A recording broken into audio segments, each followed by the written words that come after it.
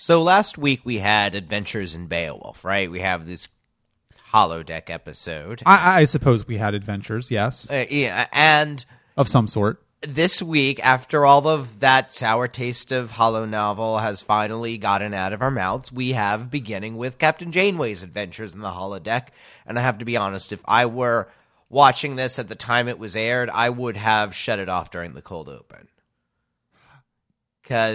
Why? Well, because originally I was thinking, oh great, another fucking holodeck episode in a row. Yeah, so the story behind this is that they wanted to enhance the character of Catherine Janeway in some way, showing her on her leisure time. This was originally going to be in another episode. I don't remember which one it was. Yeah. But they had to move it around because of some reason, and it's a interchangeable scene in a way. I find in general Voyager has a lot of these scenes, like with Neelix, for example, in the next episode. Scenes which is just a little character moment that could fit anywhere.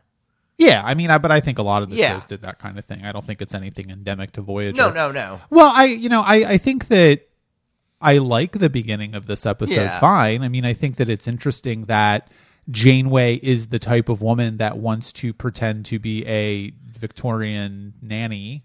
Well, this is very much a Jane Eyre, right, Rebecca kind of a thing where, being the governess, she's going to discover what's on the floor. She's going into this gothic adventure kind of a thing, which, sure. It's really interesting to me, though, because I don't know if we talked about DS9 in relationship to TNG as much when we first started doing DS9, but I'm finding that I want to talk about Voyager in relation to DS9 because DS9 never did this kind of stuff. And I'm starting to realize exactly how unique and singular Deep Space Nine's approach to Star Trek was, because yes, Deep Space Nine did do holodeck episodes a few times, but for the most part, we didn't necessarily see what they were doing. Well, we didn't actually, but we knew exactly. We certainly saw a lot of what they did when they went to Vic Fontaine's, for example, and right. Even though I guess we never really had a scene inside the holodeck of O'Brien and Bashir. It was more them planning it, or they've just finished playing their game and they're still in their costumes, that kind of thing. I mean, I frankly think from a comedy point of view, it's funnier that we never actually see them playing Davy Crockett, that it's just, this weird thing that they're always going off and doing. But that happened most of the time. I mean, O'Brien and Bashir I was thinking about, of course. Also, Kira and Dax, Jadzia Dax, would do that kind of thing every once in a while. There was that wonderful scene where I think it was Kira running out in the giant hat from one of those episodes. So it was always kind of... Quark would play up, the Pleasure Mazes. I remember that one. Yeah, you're right. They talked about it more than they talked about it more than they actually showed it. And I think it's interesting to examine why, because Voyager is much more of a TNG style approach to Star Trek, where a lot of the pieces of the show have directly come from the way TNG told its stories. And I think that that's interesting. I don't know what it means yet, and I think it makes sense, of course, because the three primary people that have written the most episodes of the show so far have all come from DS9, or come from TNG. I mean, not from DS9. And I think that opening up Cathexis, how did we pronounce this? Sure. Cathexis. I don't even know what that means. It's the psychological act of investing mental energy in caring about something or somebody. Essentially putting emotional investment into something. Why didn't they just name the episode that? Well, that would have been a better name because I could have pronounced it. Anyway, I think that opening up the episode with Janeway's adventures in the holodeck is interesting to me because they've already done this a few times, and what it says to me is that TNG did this, of course, because each episode was sort of atomized around a particular person, and DS9 did that sometimes, not always. Whereas the holosuite scenes in DS9 primarily were a way for characters to bond all together, whereas in TNG and and Voyager, it seems to be more about either individual characters giving a flavor of their personality through what they like to do in the holodeck, or pairings of characters that, like, for example, Paris's Marseille bar, right? Where it's a little bit of a crew thing, but in the first instance of it, it was just Kim and Paris, and that was supposed to solidify their friendship. Yeah, it's about Paris. Their holodeck has, in a way, is everybody's happy place, let's say, and Paris showing his happy place to Harry Kim is a sign of his growing intimacy. He's giving him something very personal in a way. I mean, I guess TNG uses when I think about TNG's use of the holodeck, where it gets me is stuff like The Big Goodbye, where you have holodeck characters starting to be aware of themselves, and ultimately, whether or not you like the whole Moriarty arc in TNG, it isn't definitely a case of the arc of 2 episodes. Well, fair enough. It's about it's about a new form of life in a way, and TNG in many cases, in the character of Data, in many episodes, such as with the crystalline entity or those late beings or the little drill bots that Data believes have become sentient. A lot of TNG episodes were concerned with questioning, is this life? Is this sentient life? Is this something that we can? And yes, as the Federation, we have to if we see something that doesn't fit our definition of life, that may mean that we need to redefine it rather than exclude this. And the holodeck was, I think, another way of using that, giving that theme. I think that's overstating the case a little bit. I mean, that was really 3 episodes of a television show that had 179 episodes or something like that. Yeah. So I don't know. I mean, certainly they did that kind of thing, but I don't think they primarily used a holodeck for that. There were a lot more holodeck episodes on TNG. And that's fair, yeah. But I think that, for instance, I think it's instructive to compare who was using the holodeck in Heroes and Demons versus what we see in Cathesix, because of course in Heroes and Demons you had Harry Kim, the ensign, the person who was the lowest senior officer on the ship, pretending to be the bona fide hero of the story, whereas Janeway is more interested in coming in more as an outsider and not being the one in charge, because that's novel to her because she's the captain of the ship. Yeah, we are learning a lot about who these characters are by what they're fantasizing about, and frankly, I think the holodeck is much more of a. It may be more important to these characters because they are all so far from home. You have Tom Paris is going to be recreating this Marseille bar he went to in college because, not only is there the general nostalgia of, oh, here's the place I used to hang out in, but this is a place that is completely barred to him, that both by time and space at this point. Yeah. It may not exist. It effectively does not exist anymore. And so they are using this just as, again, in the next episode, Neelix is proud about how he's fixing everybody's favorite food from home as a little way of cheering them up when they have very little. You're right. The holodeck is going to be the tiniest portal back to the familiar and the comforting. Which is interesting also because, and I don't know that the show is doing this deliberately or consciously, but we have not seen any of the Maquis crew members using the holodeck in this way yet. So it could, I don't know what that means, but I think it's an interesting data point. Simply, they have, no one thought to give B'Elanna a holodeck episode yet, and she will, in the next episode, or is it just... Well, we don't know. Yeah. She does get an episode, and it's not a holodeck episode. Well, I think that we've spent almost 10 minutes talking about the holodeck because, of course, the rest of this episode is terrible. Well, I didn't like either of these episodes. I think these were both bad episodes, but... I like Faces a lot. It adds... Well, I have some issues with it. It's certainly a better episode than this. This is just a very light and frothy episode. I had to look through my notes to remember anything that happened in it, in a way. It's just kind of there. Well, you're not alone in that, because the person who wrote this episode, Brian Braga, also said that he lost the thread of the plot and didn't know what was happening. Yeah. That's a problem. Yeah. I could not really tell you what was happening in this episode. I think I have an idea, And I think primarily part of my problem with Cathesis is that it's simultaneously an episode that is very plot heavy and also an episode which is much more about mood and feeling, but nobody has an idea about how these characters should actually be reacting to this, because they talk a lot about paranoia. They talk a lot about not being able to trust each other. But at the end of the day, this is still a Federation ship. And so that's not how they really act. We don't get a sense that they're ever real. I mean, think back to that episode of TNG, for example, where those criminals inhabited the bodies of Troy, was it O'Brien and Data? Yeah. Or there was a very similar episode of DS9 that did this kind of thing. Yeah, you could tell this is certainly trying to be the Voyager take on that plot. And I don't know that we needed a Voyager take on that plot. Or, well, I think it's more to say that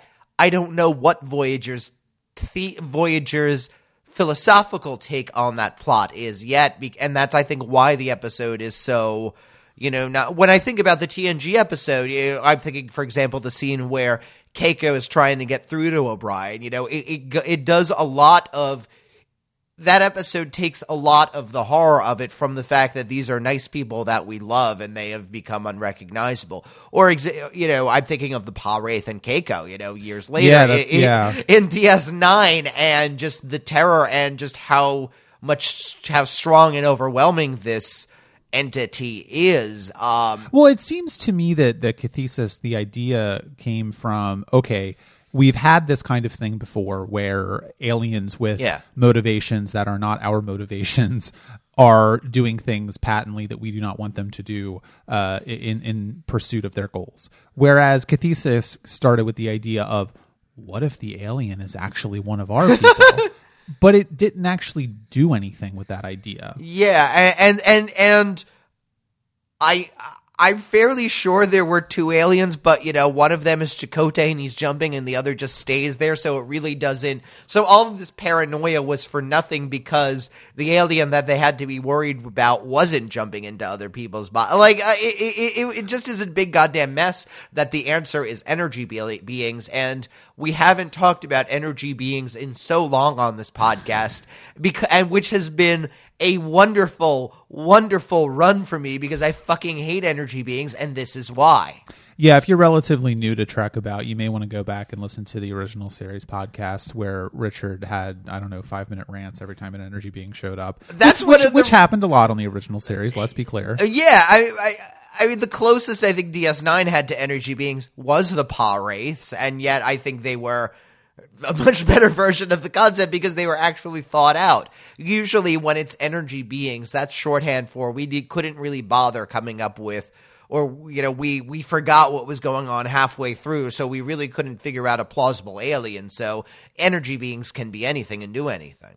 I mean, I agree with you. I do kind of like the fact that the show is willing to show different types of alien life forms in the Delta Quadrant, though. I mean, that's the one thing that the show, I think, is doing okay with. I mean, something like the Cloud, for instance.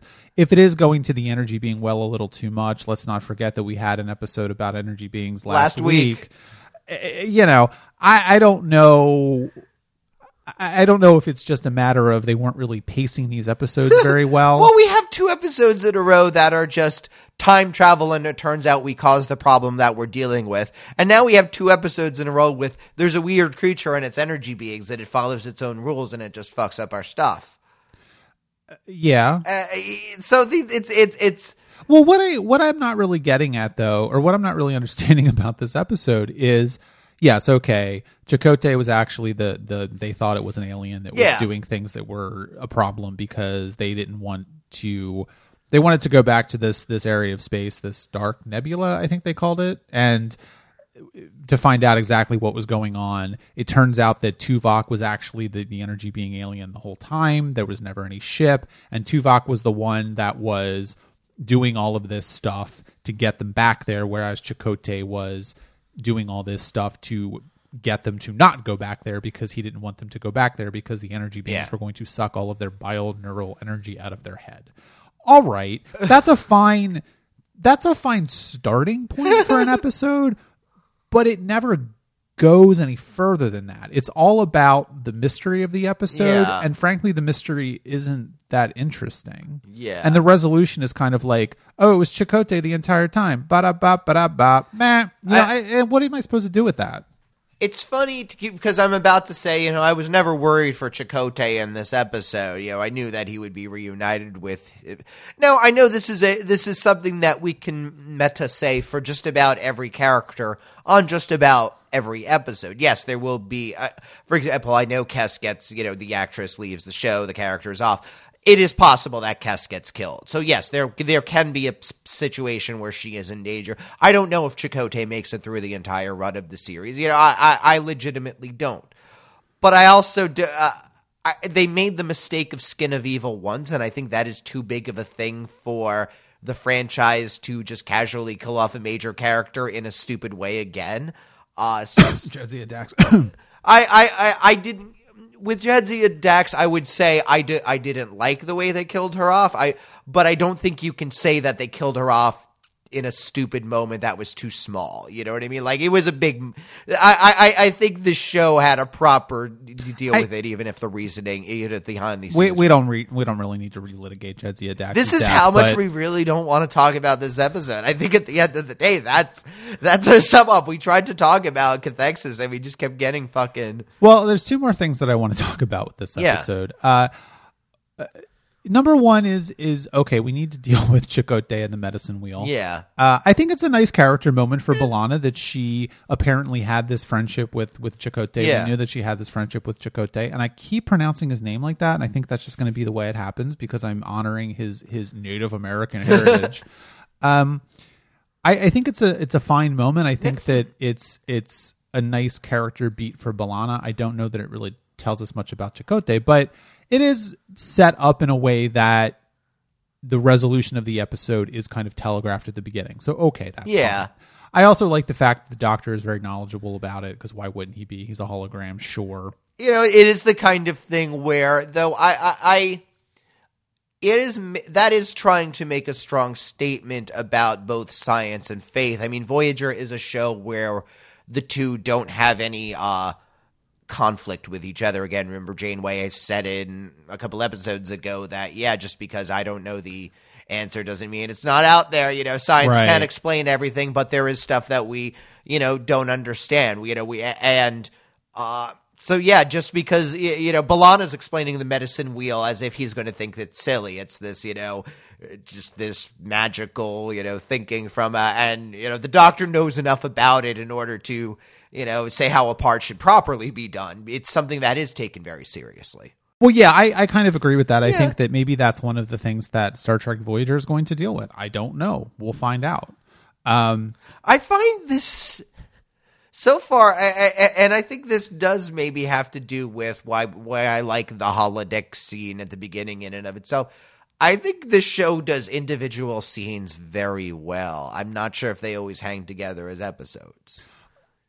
Yeah, no, I actually would, I would agree with that, because there's a baseline level of competence that the production staff just has at this point. They've been doing 90 Star Trek for 8 years at this point, so they know what they're doing. Yeah. They know how to put together an episode of they know how to put together scenes. If they don't know how to put together episodes out of those scenes all the time, well, they are making a lot of television. So yeah, I mean, I think this show works as a series of vignettes, very well almost, when it's just characters dealing with a thing together.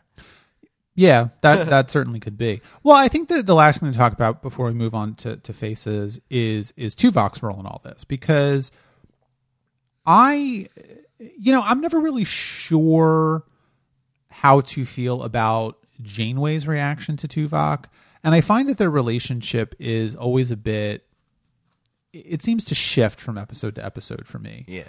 And especially considering the fact that Tuvok he did blatantly defy Janeway's orders and do something that she did not trust or had a huge problem with, right?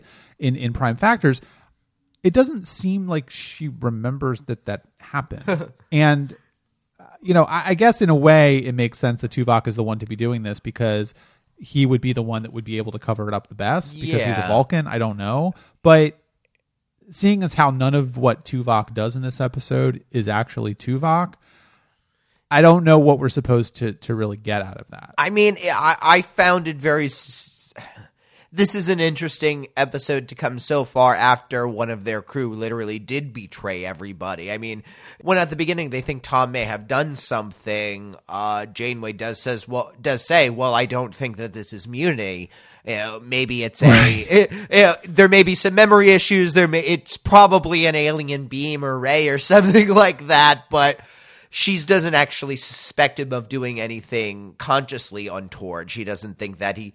Now, part of that is I think I agree with her that Tom Paris at this point is not going to do anything too risky because the last 2 times he tried to do something risky, look what happened to him. So he's going to really play as nicely as he can for the most part.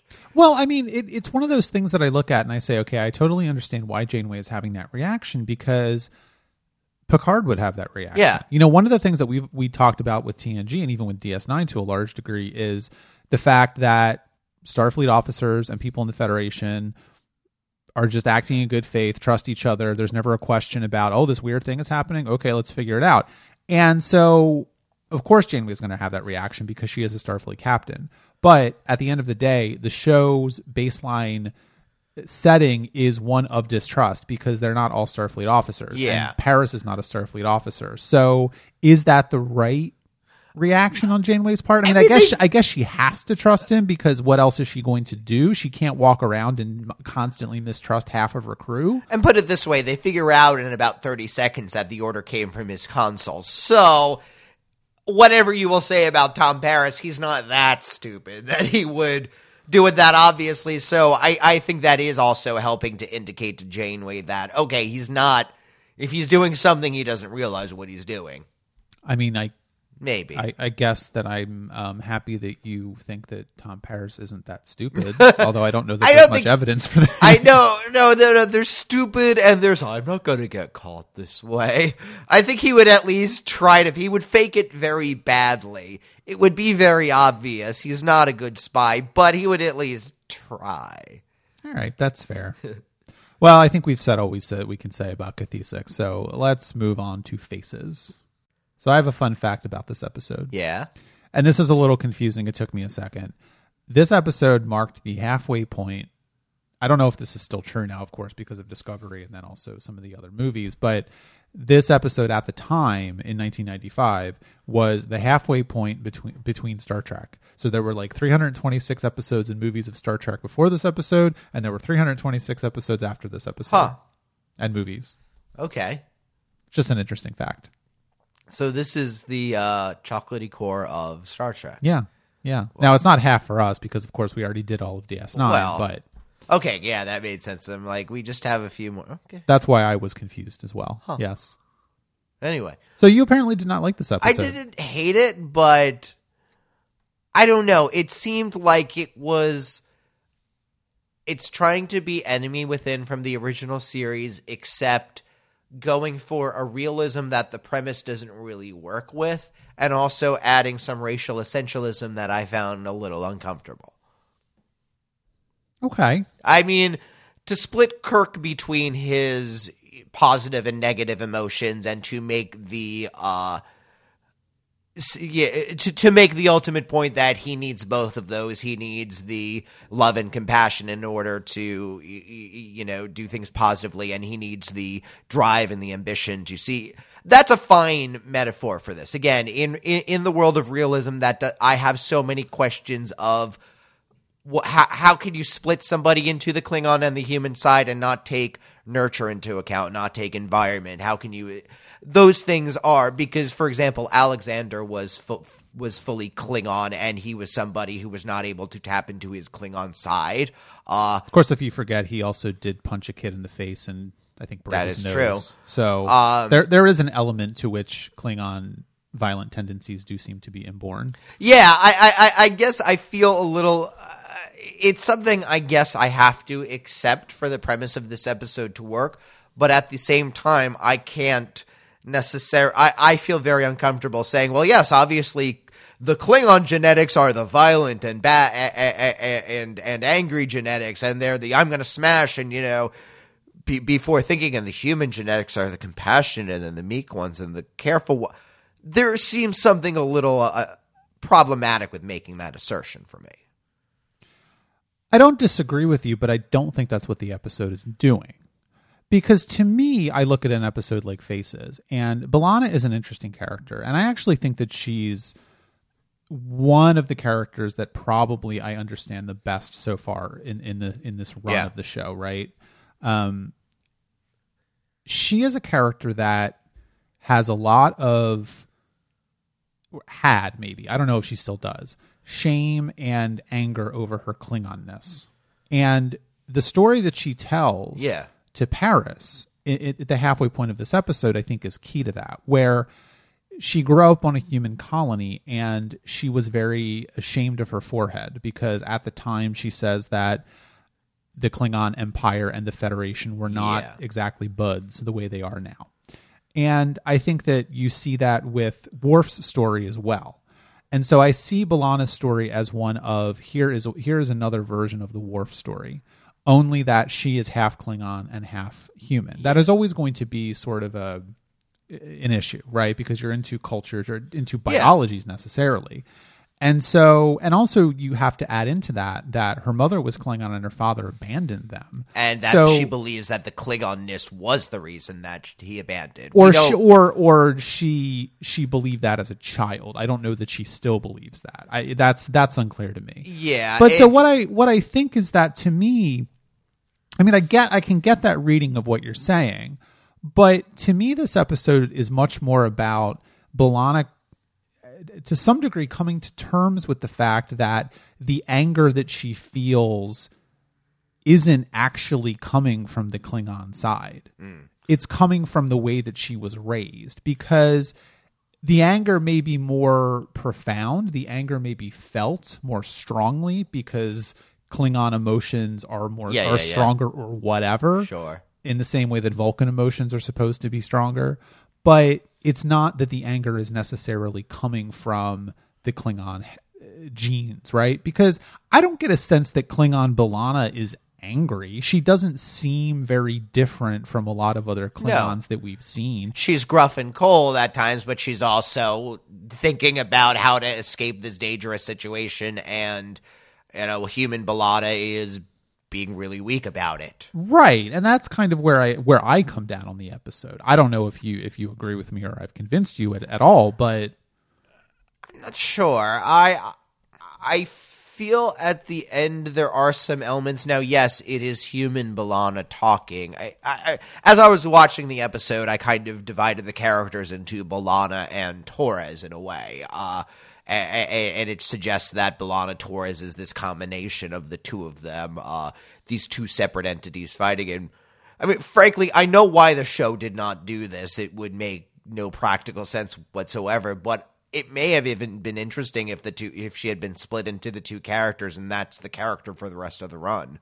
Yeah, I think that would be a little difficult to do. I understand from a production standpoint why that would never fly, but that would be interesting to have this character literally split between the two. And because I do like the scenes of her working with herself and dealing with, I mean, she leaves the episode saying, we're always going to be fighting each other, but it doesn't make the obvious, nobody makes the statement that, well, you can learn to work together too. You did work together. You will always come at this from two very different, you are going to be very ambivalent when it comes to decisions, because you have these two sides which are coming to two different conclusions, but they can be both convinced into the compromise angle, which is what ends up saving them in the episode. Yeah, no, I agree with that. And I mean, I think that to me, though, I mean, we do have to grapple with, human B'Elanna as well. Yeah. It's interesting that you call them B'Elanna and Torres and I call them Klingon and human B'Elanna. But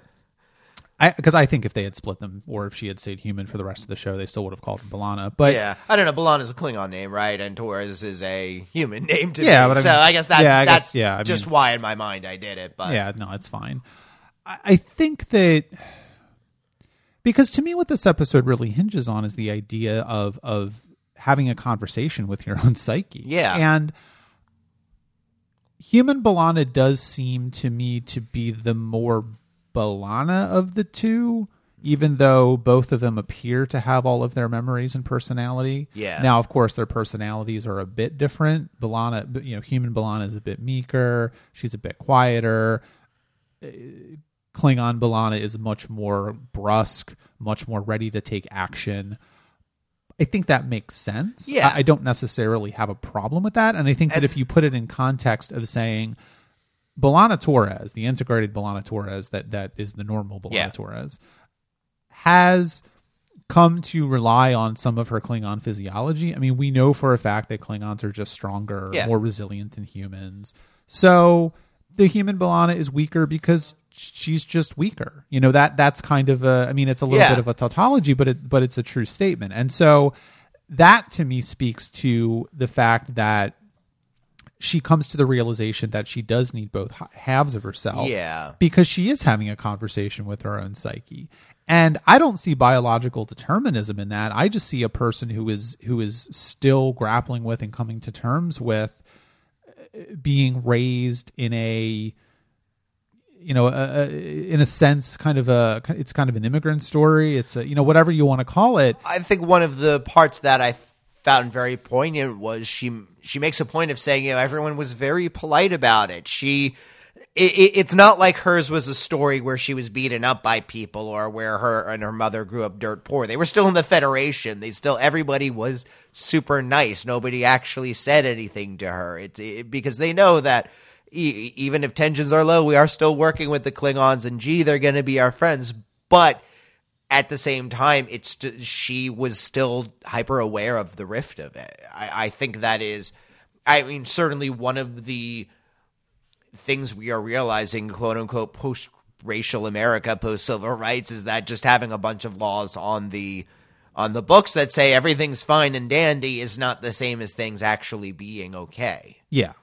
Well, I think we realize that, but a lot of other people don't. Well, yeah, and in a way, B'Elanna's story is a way of exploring that kind of institutionalized racism. I thought it was hilarious how she's starting to say, I was so embarrassed about my forehead, and Tom is trying, he means so well, and he's trying to bond with her, and he's like, my dad would give me a haircut, it was so embarrassing, and that's when she's like, well, my dad left, and I think it's because he didn't like the fact that his daughter was half Klingon, so at least you had a dad. Tom Paris tries. I found that I really did love that scene. Again, when it's characters having conversations, the two actors do know the characters well, and they are working well together. He is doing his best as, again, somebody who means well and thinks the world is that simple, and she is somebody who recognizes that he's trying, but also is like, no, okay, well, here's how it really is. Yeah, I think that's right. And I think that Tom Paris also is the kind of character that perhaps has never really had to try that much. Because he's apparently good looking and charming. He's the son of a Starfleet admiral. Yeah, and the problems that he's had in his life, he has accepted are his own damn fault. But you're right, he's never been the victim of circumstance. Sure. He's been the victim of his own dumb mistakes. Yes, no, absolutely. Well, and I think also key to that, aside from Tom Paris, in speaking to B'Elanna again, is that, well, okay, number one, of course, is the revelation that there are two B'Elannas in this episode. Yeah. I think that is something that the episode does pretty well.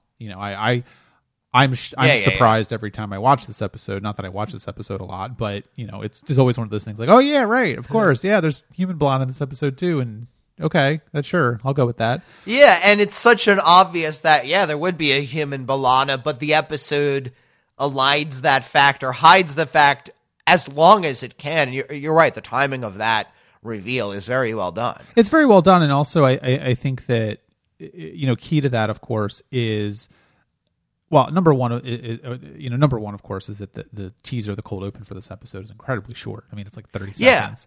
And B'Elanna's a Klingon. Oh my God, what's happening? And I have to say the episode, the episode is dark enough and I'm blind enough that I didn't 100% recognize that she had been turned fully Klingon in that. I just thought, okay, well, weird lighting, and she's been tortured a bit. So you should probably get some new glasses. I do need to do that. And if you would like to give Richard some new glasses, please go to patreon.com/truckaboutshow.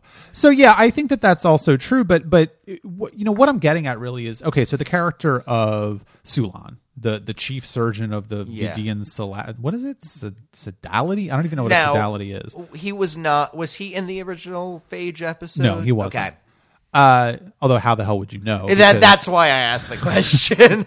No, he wasn't. But his character is interesting to me as well because it's introduced by him basically giving this speech that is horrifying. And I mean, he is performing genetic experiments on people against their will in pursuit of curing a disease. He is basically I don't know if you want to call him Dr. Mengele figure, but he's something that's not great. I don't know, because at least at least this guy has an actual reason. You always get the sense for Dr. Mengele, he's more into just experimentation for its own sake and mad science. I think, what is this fellow's name? Sulan. Sulu is trying to... Sulu at least means... I think Sulu is a character who is going too far in the service of a noble goal. He is one of those... The phage needs to be cured, and certain lines may need to be crossed, but he is crossing lines that are much further than. Frankly, why couldn't it precludes the possibility that he could have walked up to B'Elanna Torres and said, if you give me some blood samples and maybe just a few generic tissue samples, non-invasive, I might be able to get something done and cured. She might have said yes to that. She may have said yes. Yeah, it's as the episode with should we bring the literature to this planet? Janeway, says we need to explore every possibility before crossing the line. You don't get the sense that Sulu has done that. Well, I think this kind of gets to the heart of the Vidians, of course. Yeah. Because this is the second time we've seen them, and they are apparently a thing now. I like them as a concept. I think that they're interesting. There's something that wouldn't work in the Alpha Quadrant. Yeah. I like that a lot. Oh, yeah. I think that it also highlights exactly how precarious Voyager's situation is, because if they were in the Alpha Quadrant, after their first encounter, I don't think there's any way the Vidians would ever fuck with a Federation starship again.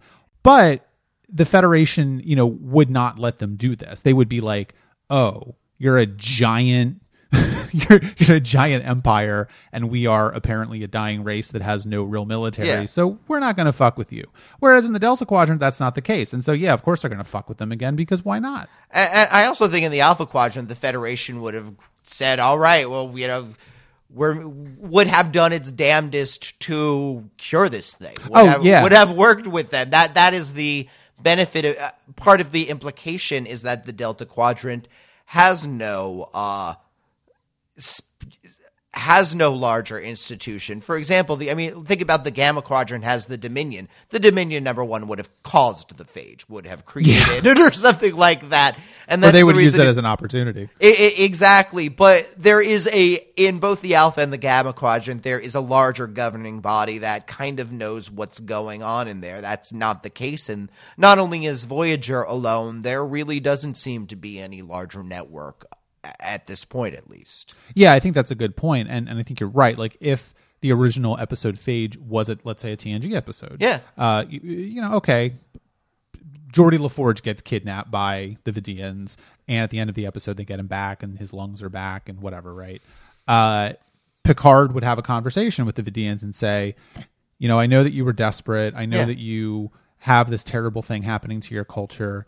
The Federation will offer help and assistance to you. The Vidians would have gone, "Oh my God, you guys are wonderful," and then everything would have been fine. Whereas Voyager is not that show. Yeah. They don't have the luxury of doing that. And I think that, one of the problems, I think, or a minor problem, is that I don't see a lot of hand wringing on Janeway's part about that. Yeah. She doesn't seem very interested in helping them. In the original episode Phage, she is to a degree. I think she does everything she can for them. She recognizes that she can't do much. They tried to. They do what they can. They help out with getting Neelix back together. She, I guess, gives them some medical records or something, some kind of assistance. Yeah. But that's really the only trade that they can do. At this point, they've kind of broken the tacit truce that they've started, right?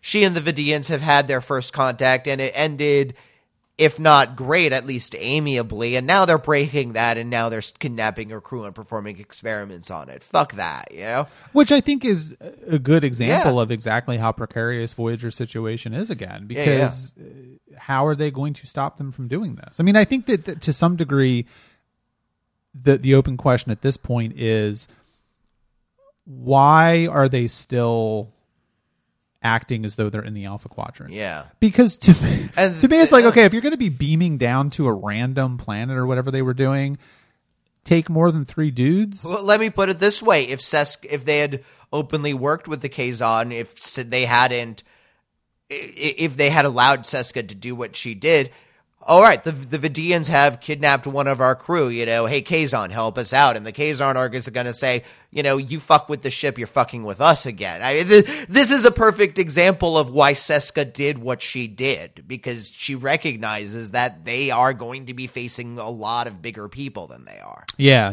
absolutely. I mean, the Vidians, the Kazon, they may not be that bad, but what happens if they do run? I mean, what happened, like, theoretically, what happens if they do run across a Dominion-style force in the Delta Quadrant? Now, I don't think they're going to, but they could.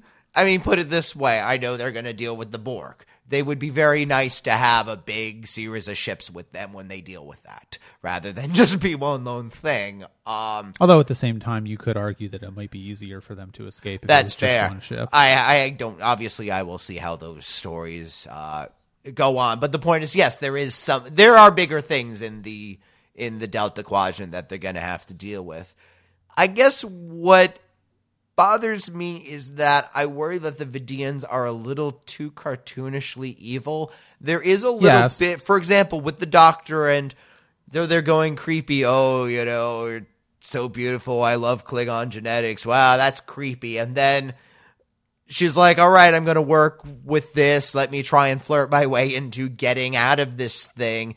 At which point he's like, no, I know I repulse you. Don't worry. We'll deal with this as soon as. It's like, all right, he's number one, not stupid enough to realize that what's going on. And he's not going to push a boundary because, again, he's too smart he knows it's a trap. And it almost seems that, well, I'd rather you actually like me. Fine. What does he do then? He kills her crewmate and puts his face on. Like, okay, any humanization this character had is just out by the wayside at this point. I don't really care anymore. I feel like they want us to lament the Vidians slightly. We were not always like this. We used to be a great civilization. We used to have art. We used to have culture. And then this disease just ruined us. And we made these desperate choices. Now they're a society who all they do is make these horrible, desperate choices out of. They've become, frankly, the villains from Insurrection rather than anything that's. I have no compassion or pity for the Vidians at this point, and I think that's a failure on the show's part. Is it, though?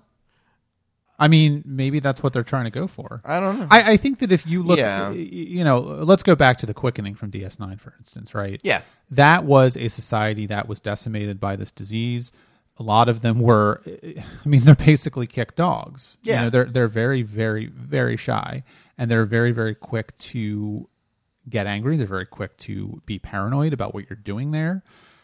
And that was a society that was, but they were a little bit more willing to be open because they were not as powerful as the Vidians. You know, they were stuck on their planet. It looked like they were basically at a semi-medieval level of technology at this point.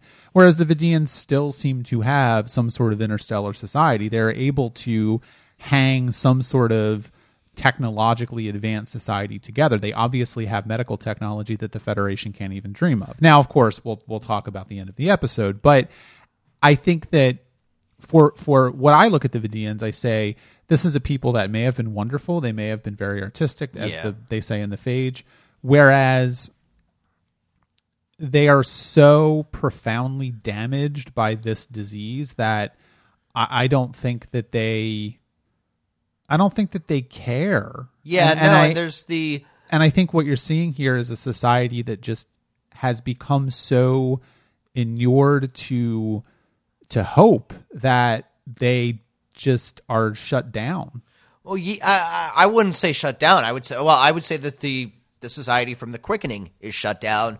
The Vidians have become monsters as a result of their trials. I guess that's You're right. I guess that's a point that you deal with abuse, but either graciously or by becoming an abuser yourself. They've become an abuser. Yeah. Essentially, yeah. I think that's right. Their disease has taken them to the point where they have become a blight on their quadrant. Now, also the other question or the other point as well is that, someone like Sulan, who is the chief surgeon, which seems to be a very important role in Vidian society, probably would have to be as ruthless as possible to rise to that level. I mean, we're not really seeing random Vidians that are just home working at the factory, right? I mean, we don't know what an average Vidian is like. We're in the same way that, for example, all the Romulans we ever see are assholes. Yeah, but we don't know what the average Romulan is like necessarily. We're seeing slave foremen and the people who are the slave foremen's bosses. It's true. So yeah, they are not going to be the nicest people. Exactly. Yeah. Now, the couple questions I have about, or maybe a couple of disappointments I have with this episode. Number one, this was written by Kenneth Biller, who joined the show in the first season, I think, as a story editor. He show runs the show in the 7th season. So he sticks with the show the entire time, and he becomes showrunner in the 7th season. So he's the showrunner of the 4th Voyager show, then? Yes. Okay. Correct. What worries me about this episode is two things. The character of Durst, Pete Durst, Fred Durst, who, from what is it? What the band? Limp Bizkit. Limp Bizkit. Yes, of course. How could I forget Limp Bizkit? He's in Cathesix. He's in the episode we just talked about. Obviously, he was introduced in that episode because they didn't want to just kill a random person in Faces. But nobody asks about him when they come back to the ship. He's just gone, and everyone not even like. They don't mention him. Yeah, Janeway doesn't go, what the fuck happened to the other guy that was with you? There's a part where I think Chakotay's talking to Paris, and both of them seem to have already gotten the memo, like specifically. And this is a point where Tom doesn't even know where B'Elanna is, let alone that there are 2 B'Elannas. The last he saw or heard of Fred Durst was that he was being marched off to talk to the ship. And you would think that the most logical thing for Tom Paris to say at that moment is, Chakotay, oh my God, Durst's message must have gotten through to you. Did you hear from him? Is he okay? Because I don't think anyone knows what happened to him except for Klingon B'Elanna, and she's dead. Yeah, exactly. So they could certainly assume that he's been killed, but he could still be in the facility for all they know. Yeah. And the other problem I have with this episode is that they introduced the idea that the chief surgeon infected Klingon B'Elanna with the phage. Yeah. But after she gets excruciating joint pain, they never mention it again. Did it work? Did it not work? I guess that's not the point of the episode, but it seems to be a drop plot point that bothers me because do they all have the phage now? Did she infect the entire ship when they beamed her back? Like, what's going on here? That's true. Or if she did, if it turns out Klingons are indeed able to shake this off and he's able to get some data from this, I guess my question is, I'm going past this assuming that, all right, well, there's going to be a 3rd Vidian episode at least, and maybe that'll be how they resolve it. Maybe it turns out that B'Elanna's blood did help them to develop a cure, and now they've cured the phage. Well, what are they doing? Are they still going to be kidnapping people? How do we do? I mean, I think that would be an interesting beat for this to go to, now that the thing which has given them, quote unquote, the moral right to go around and steal people's organs is gone. Are they still going to be stealing people's organs when it's all that they know how to do in a way? Right. That's their main export at this point. So I mean, the planet from the Quickening views it as a opportunity for new life and renewal and all of this, and hope for the next generation. I would be curious, how will the Vidians view this cure? am getting. I don't know. It would be nice to see that episode. Maybe we'll find out. Okay. I don't know. They're doing continuity very similar to how TNG did continuity, except a lot quicker, I would say. What do you mean by that? Like, the Phage itself was a fairly self-contained episode. This is a sequel rather than a second part of it. You could see TNG doing that kind of thing, but a couple seasons apart. Like, we need to, I'd be really curious. What's happened to the Vidians in this time? Oh, well, maybe they, remember. Actually, you're right. In terms of a plot hole, did any of the Vidians see B'Elanna, examine her, or anything about that in the first episode? How do they know that she's a Klingon and that she might possibly be a... Well, I think that if I'm remembering correctly, no, they did not in Phage, but yeah. I guess it's just one of those things where they have that technology, and she was on the away mission this time, so they immediately found out that she was a Klingon. Well, obviously. I mean, obviously, right. Because, when they scan it, all of their Delta Quadrant says Klingon, it pops up. I mean, you just gotta go with it at a certain point. That doesn't really bother me that much. I think it's part of the general tone of this episode. There are a few things that, okay, we just gotta accept that this is what happened because the episode needs it to work. To some degree, that's okay, but I worry that the skin of the episode gets rather thin as a result. Yeah, that might be the case. Yeah. One other thing I want to talk about before we wrap this episode up is Tuvok and Neelix. I'm a shipper.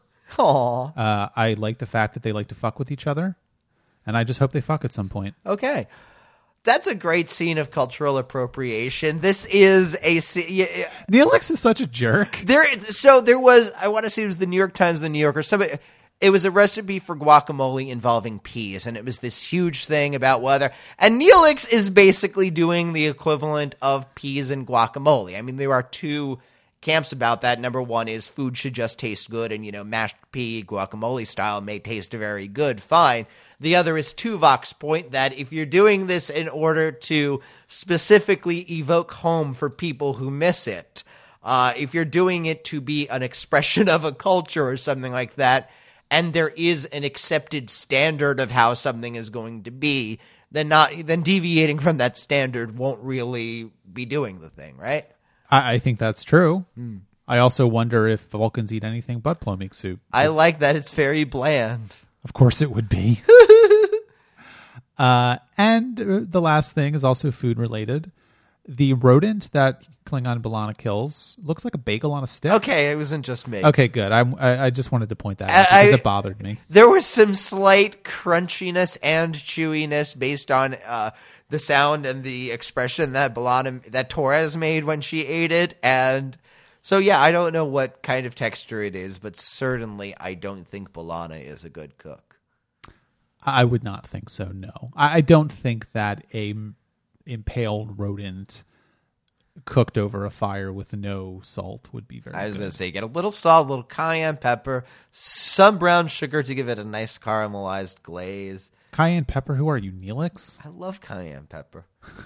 Well, I think that's it for Cathesis and Faces. If you have any thoughts on either of these episodes, please leave a comment on the post for this episode of the podcast at truckaboutshow.com. Please go to patreon.com/truckaboutshow. If you support our podcasts with any level of donation per month, you will get a special reward. People seem to like them, and we will love you forever. It also supports our other podcast, Tuning In. We are releasing our episode on the X-Files episodes EBE and Miracle Man in 2 days on Thursday, so check that out. X-Files podcasts are very good, I think, and I think Richard agrees with me. Maybe he doesn't. I don't know. The truth is out there. There you go. Facebook, Twitter, Instagram. We are in all these places. Truckabout Show is our username. And as always, please leave us an iTunes review for Truckabout. It is the best way for new people to find the show. Next week, believe it or not, we are finishing up the first season of Star Trek Voyager. Already. There were 4 episodes more in this season, but they shifted them to the second season to save money. You're looking at me blankly. I don't understand what you mean by saving money. They only had to make 22 episodes next season instead of 26. Yeah, it's like an accounting trick. We're going to be talking about Jetrel and Learning Curve.